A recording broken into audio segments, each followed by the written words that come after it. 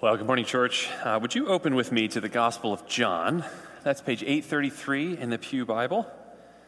This Advent season, we're slowly unpacking the first 18 verses of John's Gospel, this famous prologue that comes to its climax in verse 14, when John says, "And the Word became flesh and dwelt among us."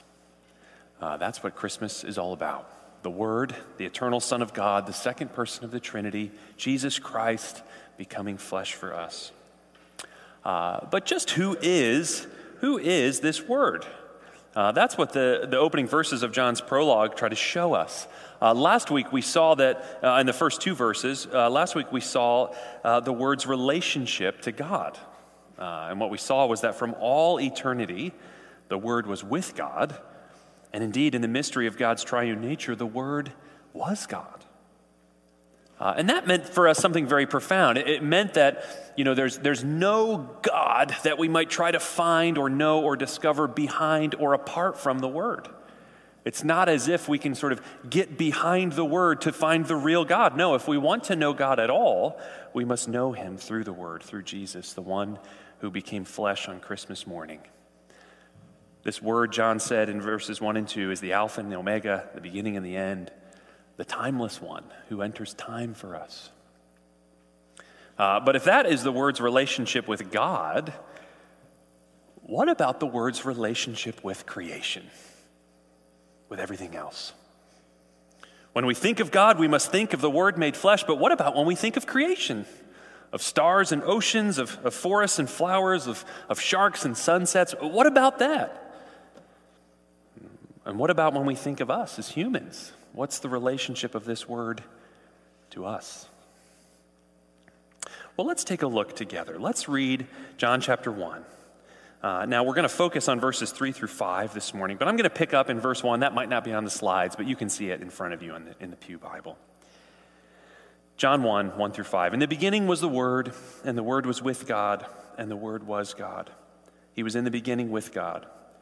All things were made through Him, and without Him was not anything made that was made. In Him was life, and the life was the light of men. The light shines in the darkness, and the darkness has not overcome it. Let's pray together. Oh, Father, as we come now to your word, we pray that you would come, Emmanuel, and reveal yourself to us. Oh, God, help us to see your wonder and your majesty and your power. And help us to know your grace and love this morning in a more rich way as we behold you, the incarnate Word. We pray this in your name, Jesus. Amen. So these verses show us three things. They show us three things about the Word's relationship to creation. First, John's going to say that all things exist because of the Word. And then all things thrive because of the Word. And last, all things might hope because of the Word. So all things exist, thrive, and can hope because of the Word. So let's start with verse 3. All things exist because of this Word. All things were made through Him, and without Him was not anything made that was made. Now, John here is sort of saying basically the same thing twice, isn't he? He sort of says it positively at first. All things were made through Him. And then he sort of says, just in case you didn't get that, I'm going to turn it around and say it negatively. Without Him was not anything made that was made. Just as in Genesis, where everything came into being, everything that came into being did so because of God's spoken word. And remember, in Proverbs 3 and 8, where wisdom is the personified means by which all exists, so here, God's word, now revealed to be the person of the Son, created everything. And this is actually a pretty common theme in the New Testament. This isn't something that's sort of an innovation by John. That the pre-existent Christ created all things is found throughout the New Testament. Consider Colossians chapter 1, verse 16. For by Him, that is Christ, all things were created, in heaven and on earth, visible and invisible, whether thrones or dominions or rulers or authorities, all things were created through Him and for Him. Or think about 1 Corinthians chapter 8, verse 6, where Paul brings out the Trinitarian work of creation. He says, for us there's one God the Father, from whom are all things, and for whom we exist, and one Lord, again, another name for the one true God, Jesus Christ, through whom are all things, and through whom we exist, Father and Son at one in the work of creation. Again, we saw the same thing in the book of Hebrews, in Hebrews chapter 1, verse 2 that we read earlier, where the writer of Hebrews says, in these last days he has spoken to us by his Son, whom he appointed the heir of all things, through whom also he created the world. Now you'll notice that John isn't interested so much here in telling us how the Word created all things, or how long the Word took to create all things. Rather, John wants to drive home the point that no matter your view of how or how long, whether it took the Word 6 days or whether it took the Word 13.5 billion years, the Word, the pre-incarnate Son, is the one who made all things. Now, what difference does this make? Well, if we believe that all things exist because of the purposeful intention of a personal God, if all things were made through the Word, the Son of the Father, then that means the universe is not an accident, but a gift. Think about it. You see, if matter simply is, if all things exist just because they do and are a product of blind time and chance, then life is just an accident. But that's a deeply unsatisfying view of the world, isn't it? I mean, don't we start to ask a lot of questions in light of that? After all, why is there something and not nothing? And why is this something seemingly perfectly calibrated to bring forth life? And why are there some living things in this universe, namely you and me, who seem to have such an indelible sense of transcendence, of right and wrong, of beauty and goodness, of reason and truth?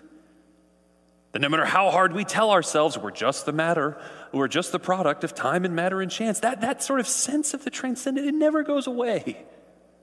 We go on loving and we go on reasoning and we go on caring about justice all the same, even though if we were just the product of time and matter and chance, all those things would be an illusion.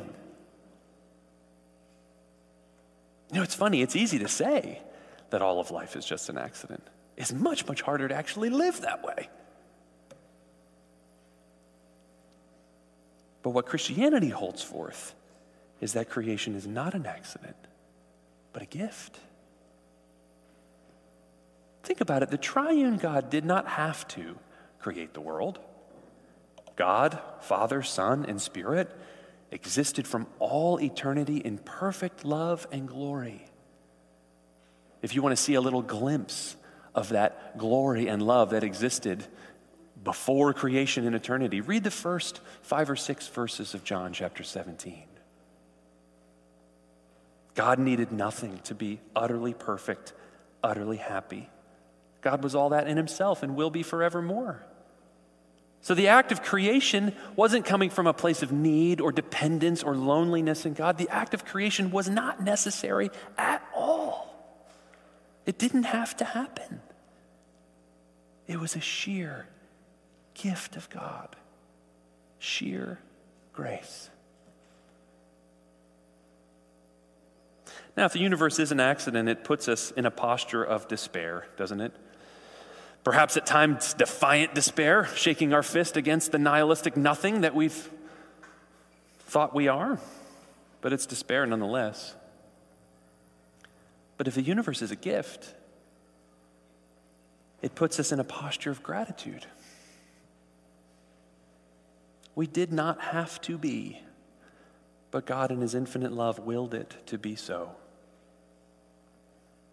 And because of that, we can live not in despair, but in thanksgiving and gratitude. And here's the beautiful thing. As Christians, the object of our gratitude has a face. I mean, look, you can go on your smartphone and look for 101 different gratitude apps, right? Matthew McConaughey can read you a nice story to put you to bed and tell you to be thankful for the universe.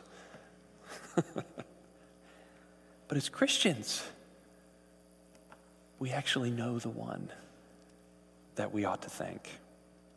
The giver of this great gift, of all that we see, of creation of ourselves, is God the Son. the Word who became flesh and dwelt among us. He made it all.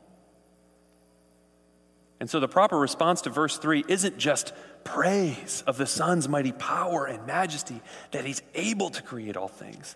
The proper response is also personal, heartfelt gratitude that he has. That he has created all things, including you. Your life is not an accident. It's a gift. But John doesn't just want us to see that all things exist because of the Word. He goes on to say that all things thrive because of the Word. Look again at verse 4. In him was life, and the life was the light of men. You know, part of what John's saying here is that the universe is not a sort of cosmic crock pot, you know? Anyone here like to use crock pots for holiday cooking? Yes. Well, what's the beauty of a crock pot? You just fix it and forget it. You throw in the ingredients, you turn it on, and you walk away. And the thing just makes itself. But is that creation? Is that God's relationship to the world? No. Verse 5 tells us that the Word has remained intimately involved with all he has made. Not just creating things, but sustaining and enlivening things. The Word, because he is one with God, shares the self-generating life of God, dependent on no one. And he sustains all things. Remember what we read earlier in Hebrews 1? Hebrews 1:3. He's the radiance of the glory of God and the exact imprint of his nature. And he upholds the universe by the word of his power. That is his powerful word. Or again in Colossians chapter 1, verse 17. He's before all things, and in him all things hold together. He spoke the universe into existence, and then he goes on enlivening this creation in all of its manifold beauty. In him was life, John says. Do you remember the creation account in Genesis 1? How on each successive day of creation, especially days 4 and 5 and 6, creation through God's word just teems with life. Plants and birds and fish and animals, and not just one or two, but there are all kinds, thriving and flourishing in their vast array, and God delights in the diversity of it all and calls it good. But the word doesn't just enliven, the word enlightens. In him was life, and the life was the light of men. Humanity arrives on the scene at the end of day 6 in the creation week of Genesis 1. And humanity shares not just the life of this creative word, but upon them shines his light. They are God's image bearers, set apart from creation to resemble God, to represent God in the midst of creation, and also to reflect the praises of creation back to God. So the word is creation's life and light. He enlivens all things, and he enlightens all things. All things thrive because of the word. Now we can apply this in many, many ways, but consider maybe 2 things this morning that this means for us as Christians. First, it means that the pursuit of the arts and the sciences is a properly Christian thing to do. As we consider creation teeming with life, wonderful in its complexity and beauty, and as we feel as humans drawn to understand its depths and unfold its beauties, to discover meaning and to make meaning, in all of this, we're not pursuing something apart from God in Christ. Indeed, in faith, we're drawing nearer to God in Christ. For he is the one in whom this life and light find their source. Whether it's delving into the intricacies of molecular biology or composing a symphony, the pursuit of the sciences and the arts are, for the Christian, means of worshiping the incarnate Word, in whom is the life of creation and the light of humanity. These need not be godless pursuits, but God-saturated pursuits. So if we believe that all things don't just exist, but thrive because of the Word, then as Christians, we will pursue the arts and the sciences as a properly worshipful thing to do. But second, if all things not only exist but thrive because of the Word, then that means we must pursue Christ in all our pursuits. If he is life and light, if Christ is not just the enlivener but also the enlightener, then ultimately we must seek to know and understand not just the gift of creation, but the giver, the Creator himself. If we desire life and light, if we desire enlivening and enlightenment, then knowing him must be our highest aim. And when anything else takes his place, we've fallen into idolatry. You know, it's very interesting when you look at just the history in the West, anyway, of the last few hundred years. You see that so much has been driven by these twin pursuits. A desire for life. So you have the romantic movement that's seeking life and creativity and emotion and depth, and yet doing it in a way that's without God. And then, of course, you have the Enlightenment, which is seeking understanding and reasoning and trying to throw off the shackles of tradition and religion, seeking light, and yet doing it apart from Christ. You know, if art is only for art's sake, if science is only for science sake, then both become an endless labyrinth, an empty echo chamber. But if these are pursued for Christ's sake, then they can be swept up into the worship of our Creator. And God can then use these human pursuits to advance his healing of the world. And that brings us to our last point. All things exist because of the Word. All things thrive because of the Word. But lastly, all things may hope because of the Word. In verse 5, John writes, "The light shines in the darkness, and the darkness has not overcome it." Of course, at first, this seems to be simply an allusion to Genesis 1, right? And God said, "Let there be light," and there was light. But in the context of the entire prologue and in the context of John's whole gospel, we realize that John has more in mind. The light shining in the darkness is not just an allusion to the Word's work in creation, but to the Word's work in redemption. After all things are not the way they're supposed to be, are they? The triune God created all things in love to participate in his life and light. But is that what we see in the world? That's not how things are now. Instead of a world filled with gratitude and generosity, we see a world filled with grasping and taking, whole economies driven by profit and greed and consumption. Instead of a world filled with life and light, we see darkness and decay, senseless violence, human arrogance, and little, if any, hope. It seems like creation is simply winding down like a top, spinning its last few rotations, ready to topple. Now, for many in the ancient world, this was just the way of things.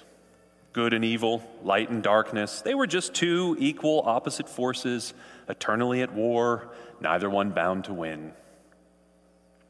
It was a pretty bleak view. But the biblical view is much, much different. Creation's not the product of two equal but opposite forces battling it out. God is God, and he has no rival.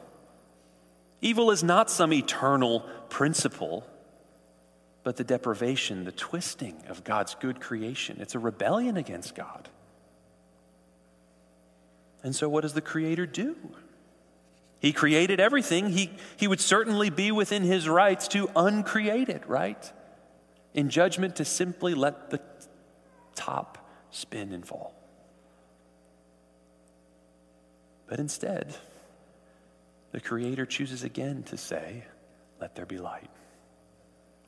When the world was yet uncreated, God spoke and there was light. Now, when the world is fallen and headed back to darkness, God speaks again and says, "Let there be light." But this time, when the light shines in the darkness, when the light comes, that light that shines in the darkness wouldn't be a created light from sun and moon and stars. but it would be the uncreated light, the Word, God the Son, the Creator, entering creation to redeem it. The one who made all things, becoming one with a thing to redeem us. You see, if God has created the world through his Son, through the Word, then all things may have hope. Why? Because God has sent this same Son into the world to save it. He did not leave the world to collapse into its own darkness, but rather went himself into the darkness. And because he is the Creator, the darkness cannot overcome him. But as we'll see in the following verses of John's prologue next week, this hope that the Creator brings, that the Word brings, this hope doesn't come into our lives automatically. Tragically, you can choose to close your eyes to the light. You can choose to stay in despair and darkness. But you don't have to. The Word became flesh and dwelt among us. The light shined in the darkness, so we don't have to remain in darkness, so we can come into the light. But how do you make that move? How do you step out of darkness into light? How do you enter into this hope? Well, first you have to admit that the darkness isn't just a problem out there, sort of out there in the world, but it's a problem in here as well. Later in John's Gospel, Jesus says, this is the verdict. Light has come into the world, but people loved darkness instead of light because their deeds were evil. If you're going to come into the light, you first have to admit the darkness of your own selfishness and pride. But second, you have to see what Jesus has done for you. Specifically, you have to see that there was a moment, actually, in Jesus' life when he allowed the darkness to overcome. As Jesus hung on the cross in Mark's Gospel, it says, darkness came over the whole land until 3 p.m. The light of the world in that moment was covered by darkness, and the light was extinguished. You have to see, friend, that Jesus died in darkness to pay for your sins so you could be forgiven. If you're going to come into the light of hope, you need to see that Jesus loved you that much and died for you. But third, you need to see that ultimately the darkness did not overcome him. All the gospel witnesses proclaim that Jesus rose again on the third day. And as the light of a new day broke, so the light of a new age dawned. Jesus says in John 12, I've come into the world as light so that no one who believes in me should stay in darkness. And if you believe that God raised Jesus from the dead and you put your trust in him, then you can be sure that your sins are forgiven and your hope is secure. The light shines in the darkness, and the darkness has not overcome it. And the darkness will not overcome you because you're united to him, the incarnate Word, the Creator, the risen Son of God. So when we say that the Word became flesh and dwelt among us, we're saying nothing less than that the Creator entered creation for our sake. All things exist because of him. All things thrive because of him. But now, because of his incarnation, all things may hope because of him. Let's pray.